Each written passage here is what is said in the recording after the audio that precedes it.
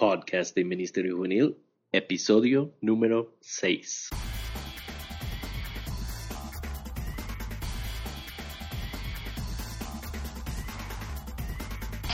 Estás escuchando ministeriojuvenil.com. Hola, ¿cómo estás? Estamos de regreso con el nuevo podcast de Ministerio Juvenil. Han pasado, creo que meses que no hemos publicado un podcast de Ministerio Juvenil, pero creo que ya era el tiempo, el momento para poner otro tema para que pudieras escuchar un poquito acerca del ministerio con jóvenes. Hemos andado muy ocupados aquí en México, pero estamos muy contentos con lo que está pasando en el ministerio juvenil. Hace 2 semanas tuvimos la Cumbre Nacional de Líderes de Jóvenes y creo que fue todo un éxito. También el lanzamiento de mi primer libro, Corre para Ganar. Si no lo has leído o conseguido, espero que lo puedas hacer. Al rato vamos a hablar un poquito más acerca de eso, pero también tuvimos un evento aquí en el Seminario Teológico Bautista Mexicano el fin de semana pasado y fue todo un éxito también. Hablamos con muchos de ustedes, muchas personas también que no escuchan al podcast, pero muchas personas interesadas en el ministerio con jóvenes. Y tenemos muchísimas otras cosas que vamos a estar haciendo en las próximas semanas. Ahorita voy a hablar de eso también, pero quiero hablar rápido acerca del tema para el podcast de hoy. Y estaba pensando en un tema, lo que podríamos hablar para hoy, para el podcast número 6, y pensaba en el tema de cómo prepararte para enseñar una lección. La semana pasada en el evento del seminario me tocó predicar aquí y siempre, como no predico todos los domingos y no comparto un estudio bíblico todos los domingos o los sábados, no siempre es fácil pensar en lo que uno va a predicar. Entonces, cuando me toca predicar en el seminario, siempre sale el calendario de los servicios de capilla, y la primera cosa que yo hago es busco mi nombre y la fecha en que voy a predicar. Normalmente tengo muchísimo tiempo para preparar un sermón para capilla, y eso puede ser bueno o malo, porque no siempre significa que vaya a ser bueno el sermón si tienes mucho tiempo para prepararlo. Pero encuentro mi nombre y la fecha, el servicio en que me toca predicar, y luego no sé exactamente qué hacer. Y yo creo que para muchos de nosotros y muchos de ustedes que tienen mucho tiempo o tienen que prepararse cada semana para un sermón o un estudio bíblico, puede ser un poquito difícil. Entonces, la realidad es que a muchos de los líderes juveniles les toca preparar una plática cada semana, y por eso quería hablar del tema en este episodio del podcast. Y quería hablar de algunos pasos para preparar un sermón o un estudio bíblico, y creo que estos te pueden servir un poquito para por lo menos saber lo que yo hago cuando estoy preparándome para predicar o dar una plática en frente de un grupo de jóvenes. Y la primera cosa que tengo que hacer es orar, pidiendo que Dios me dé sabiduría o un tema o algo relevante y lo que Él quiere para la plática. Muchas veces es fácil abrir la Biblia y nada más hablar de un tema que nos gusta, pero muchas veces lo que realmente nos gusta no es lo que necesitan los jóvenes. Entonces, yo quiero empezar con la oración. Es el primer paso para prepararme para una plática. Y se me han dado un tema o algo que normalmente pasa, especialmente en campamentos y cuando me invitan a diferentes iglesias. Lo que tengo que hacer es pido que Dios me dé claridad en cuanto al tema y cuál es la perspectiva que debo tomar en cuanto al tema. La oración es una parte fundamental en la preparación de los estudios, entonces el primer paso. La primera cosa que hago es empiezo a orar para pedirle a Dios que me dé sabiduría en cuanto al tema, en cuanto al pasaje, en cuanto a lo que Él quiere que nosotros veamos en la plática. Segundo paso es estudiar. Luego tengo que estudiar la audiencia, las personas que van a estar ahí, los jóvenes, cómo son, de dónde son, qué edad tienen. Y más que nada, tengo que estudiar lo que dice la palabra de Dios al respecto, o sea, pensando en el tema. Si Dios me da un tema o si Dios me da un pasaje, me tengo que poner a estudiar la palabra de Dios. Si es un tema muy difícil o un pasaje que incluye cosas que yo no entiendo, tengo que ir a los comentarios, tengo que ir a los expertos, las personas que han ido antes, que han preparado, que han estudiado el pasaje o el tema, y voy con algunos comentarios y empiezo a investigar bien qué es lo que está diciendo la palabra de Dios. Voy a poner un enlace en los apuntes del podcast de este episodio que puedes encontrar en ministeriojuvenil.com/006. Voy a poner un enlace con una lista de buenos comentarios. Un amigo mío hizo una lista de buenos comentarios para nosotros hace un tiempo y yo creo que aquí cabe esta lista. Pero me tengo que estudiar. Me tengo que poner a estudiar la audiencia, el tema, lo que dice la palabra de Dios en cuanto al mensaje, en cuanto al tema. Es el segundo paso. El tercer paso es que tenemos que escribir. Empiezo a amar los puntos fuertes que investigué de la Biblia y formar la estructura del estudio. Después de orar, después de estudiar, empezamos a sacar algunos puntos que podemos explicar bien en nuestro tiempo, en nuestra plática, en nuestro estudio, para formar la estructura o el bosquejo del estudio. Si se me ocurre una idea o una ilustración, también lo empiezo a anotar ahí. Pero más que nada lo que estoy buscando hacer es hacer el tipo de bosquejo de los principios bíblicos que salieron de mi estudio de la palabra de Dios. No estoy buscando ponerle toda la forma todavía al estudio, solamente estoy buscando qué es lo que Dios quiere que nosotros veamos de este tema o de este pasaje. Entonces, escribir es el tercer paso. El cuarto paso es buscar las ilustraciones. Empiezo a buscar maneras creativas de comunicar lo que estoy enseñando. Eso creo que muchos de nosotros no lo hacemos, o lo hacemos de una manera muy rápida, o lo hacemos primero y ponemos toda la énfasis en ilustrar lo que queremos decir. Pero la verdad es que tenemos que empezar con la oración y con la palabra de Dios, sacar estos puntos fuertes y luego buscar maneras creativas de comunicar. Quiero hablar acerca de eso un poquito porque sé que muchos de nosotros, hay dos cosas que podemos hacer aquí, ¿no? Muchos de nosotros no incluimos nada de ilustraciones, o muchos de nosotros incluimos solamente las ilustraciones y nunca hablamos de la Biblia.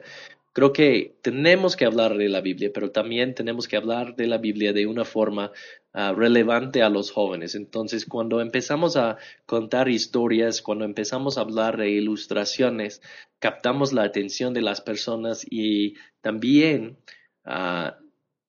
empezamos a explicar mejor los principios bíblicos. Es interesante que la Biblia, los evangelios de la Biblia vienen a nosotros en un formato de una historia. O sea, Dios, no sé por qué no nos dio nada más una lista de todo lo que Jesús hacía cuando estaba en la tierra. Pues yo sé, ¿por qué? Porque Dios quería que nosotros tuviéramos una experiencia con Jesús de una forma narrativa, de una forma de historia. Y entonces nosotros cuando estamos buscando comunicar con los jóvenes, tenemos que buscar también las maneras de ilustrar lo que estamos enseñando. Entonces creo que es importante buscar maneras creativas de comunicar los puntos fuertes que vienen de la palabra de Dios. La cuarta cosa, después de orar, después de estudiar, después de escribir y después de ilustrar, la quinta cosa, es ensayar. Si puedes tomar unos minutos, unos momentos para practicar tu plática, te va a ayudar mucho cuando sea el tiempo para enseñar a los jóvenes. Para mí es importantísimo pensar en las historias que voy a contar. Una buena historia tiene diferentes partes, tiene diferentes personajes, tiene diferentes cosas que están pasando, y normalmente si yo voy a usar una historia, la tengo que repetir muchas veces para estar preparado para contársela a mi audiencia y contarla bien, porque hay historias que son difíciles para nosotros y especialmente para mí contar una buena historia. Entonces, el tiempo de ensayar es importante para tu preparación de tu plática. Y el último paso es evaluar. Evaluar lo que estás haciendo. Entonces, llega el momento, predicas el mensaje o das el estudio o la plática, y luego tienes que evaluar lo que pasa en la vida de los muchachos. No siempre es fácil evaluarnos como comunicadores, como predicadores, como maestros. ¿Por qué? Porque en la iglesia no damos exámenes. Como maestro de un seminario, yo puedo darle a mis estudiantes exámenes para ver si aprendieron lo que yo estaba comunicando. Pero en la iglesia no tenemos este tipo de tarea, o no tenemos este tipo de proyecto, no tenemos el tipo de exámenes para evaluar lo que nosotros estamos enseñando. Entonces es muy difícil para un predicador evaluar su sermón. Pero yo creo que es importante para nosotros como líderes de jóvenes buscar maneras de evaluar lo que nosotros estamos enseñando a nuestros jóvenes.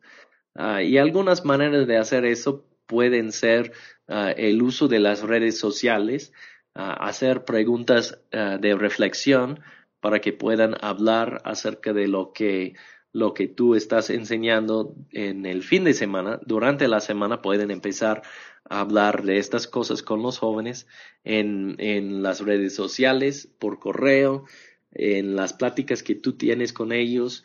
Hay diferentes formas de hacerlo, pero también es una buena idea quizás grabarte mientras estás dando la plática. Puedes escuchar, puedes verte, puedes evaluar todo lo que tú estás haciendo. En mis clases de comunicación del seminario aquí en México, nosotros tenemos una clase en que los estudiantes tienen que predicar, y nosotros los grabamos, y ellos tienen que evaluarse a sí mismos cuando están viendo otra vez el video de su sermón.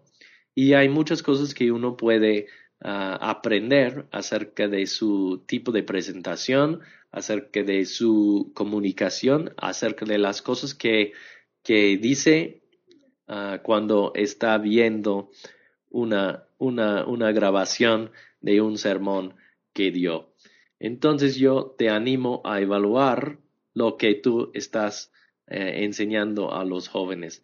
Entonces estos son los pasos que yo normalmente uso cuando estoy preparándome para enseñar una lección, y yo espero que te puedan ayudar también a ti durante tu tiempo de prepararte para dar una plática, para dar un estudio y para dar enseñanza a los jóvenes. Ahora te quiero decir gracias a muchos de ustedes que han comprado mi nuevo libro Corre para Ganar. Ha sido increíble ver la respuesta de las personas que han comprado el libro, tanto por internet como en persona, en físico, cuando los veo en algunos eventos. Gracias. Si no has tenido un tiempo para ver de qué se trata el libro, todo está en ministeriojuvenil.com/corre para ganar. Tú puedes verlo ahí. También hay una página de Facebook para el libro, y de vez en cuando estoy dando algunos códigos para descuentos para comprar el PDF del libro. Muchas gracias a todos los que han comprado el libro, han leído el libro, los comentarios que me están llegando. Gracias a todos ustedes por esto. También quería hablar acerca de algunos eventos. Hay un taller que nosotros hacemos que se llama El Gran Viaje. Y el Gran Viaje es un taller acerca de una filosofía bíblica del Ministerio Juvenil. Y lo estamos haciendo en la ciudad de Veracruz, México, este fin de semana, el sábado 1 de junio. También el 8 de junio vamos a estar en México DF con el mismo taller. Entonces, esto va a ser en la librería Visión, que está en el centro, en Bolívar. Toda la información acerca de estos eventos la pueden encontrar en ministeriojuvenil.com. Obviamente, vamos a estar publicando todos los eventos que vamos a tener. También tenemos el diplomado en Ministerio Juvenil que tenemos en México, en varias ciudades en México. También te invito a checar la página para ver todo eso. También quería decirles que tenemos un mensaje de Justo, y Justo es un pastor de jóvenes en Perú, y él nos está ayudando con el tema el día de hoy porque le pedí que me ayudara a hablar acerca del tema de qué es lo que tenemos que enseñar a los jóvenes y cómo nos podemos preparar para esto, el tema que acabamos de mencionar. Y nos hizo el favor de llamar a la página y dejar su mensaje para ustedes acerca de estas preguntas. Entonces yo quiero dejarte con Justo. Hola, Denis, te saluda Justo Yegris de Lima, Perú. Respecto a la pregunta, dos cositas puntuales. Uno, si hay algo que tenemos que enseñar a los jóvenes de hoy, como nunca antes creo, es acerca de doctrina bíblica. Hoy nos hemos vuelto tan prácticos, tan inspiracionales, que ya no dejamos que los jóvenes piensen ni los hacemos pensar. Y pues queremos cambiarle la conducta, pero si queremos cambiarle la conducta hay que cambiarle sus valores. Y si queremos cambiarle sus valores tenemos que cambiar las creencias más profundas. Y eso es las doctrinas enterradas en el subconsciente. Eso es número uno. Número dos es el que enseña la palabra tiene que ser un consumado lector de la palabra de Dios, de Génesis a Apocalipsis, de etapa a etapa. Solo así va a tener una visión panorámica de las Escrituras, va a tener una visión del todo de las Escrituras para poder aplicar en cada área de la vida y también en cada parte de las Escrituras. Un problema es que a veces picotean acá, toman un versículo acá y otro por allá para que diga lo que quiere que diga. Pero nos hace falta un enfoque del todo, y eso se logra leyendo todas las Escrituras. El apóstol Pablo dijo, toda la Escritura es inspirada por Dios. También dijo que había enseñado todo el consejo de Dios. Esa es una visión de todo. Bueno, ese es mi aporte, espero que sirva a la juventud. Bye bye. Bueno, gracias Justo, y gracias a todos ustedes que están escuchando el podcast de Ministerio Juvenil el día de hoy. Yo te quiero invitar a ir a la página de ministeriojuvenil.com/006 y dejar tu comentario acerca de este episodio. Yo espero que te haya ayudado, y también yo espero que Dios te bendiga en tu ministerio con jóvenes. Gracias por lo que tú haces y gracias por tu ministerio con jóvenes. Hasta la próxima vez. Nos vemos en ministeriojuvenil.com.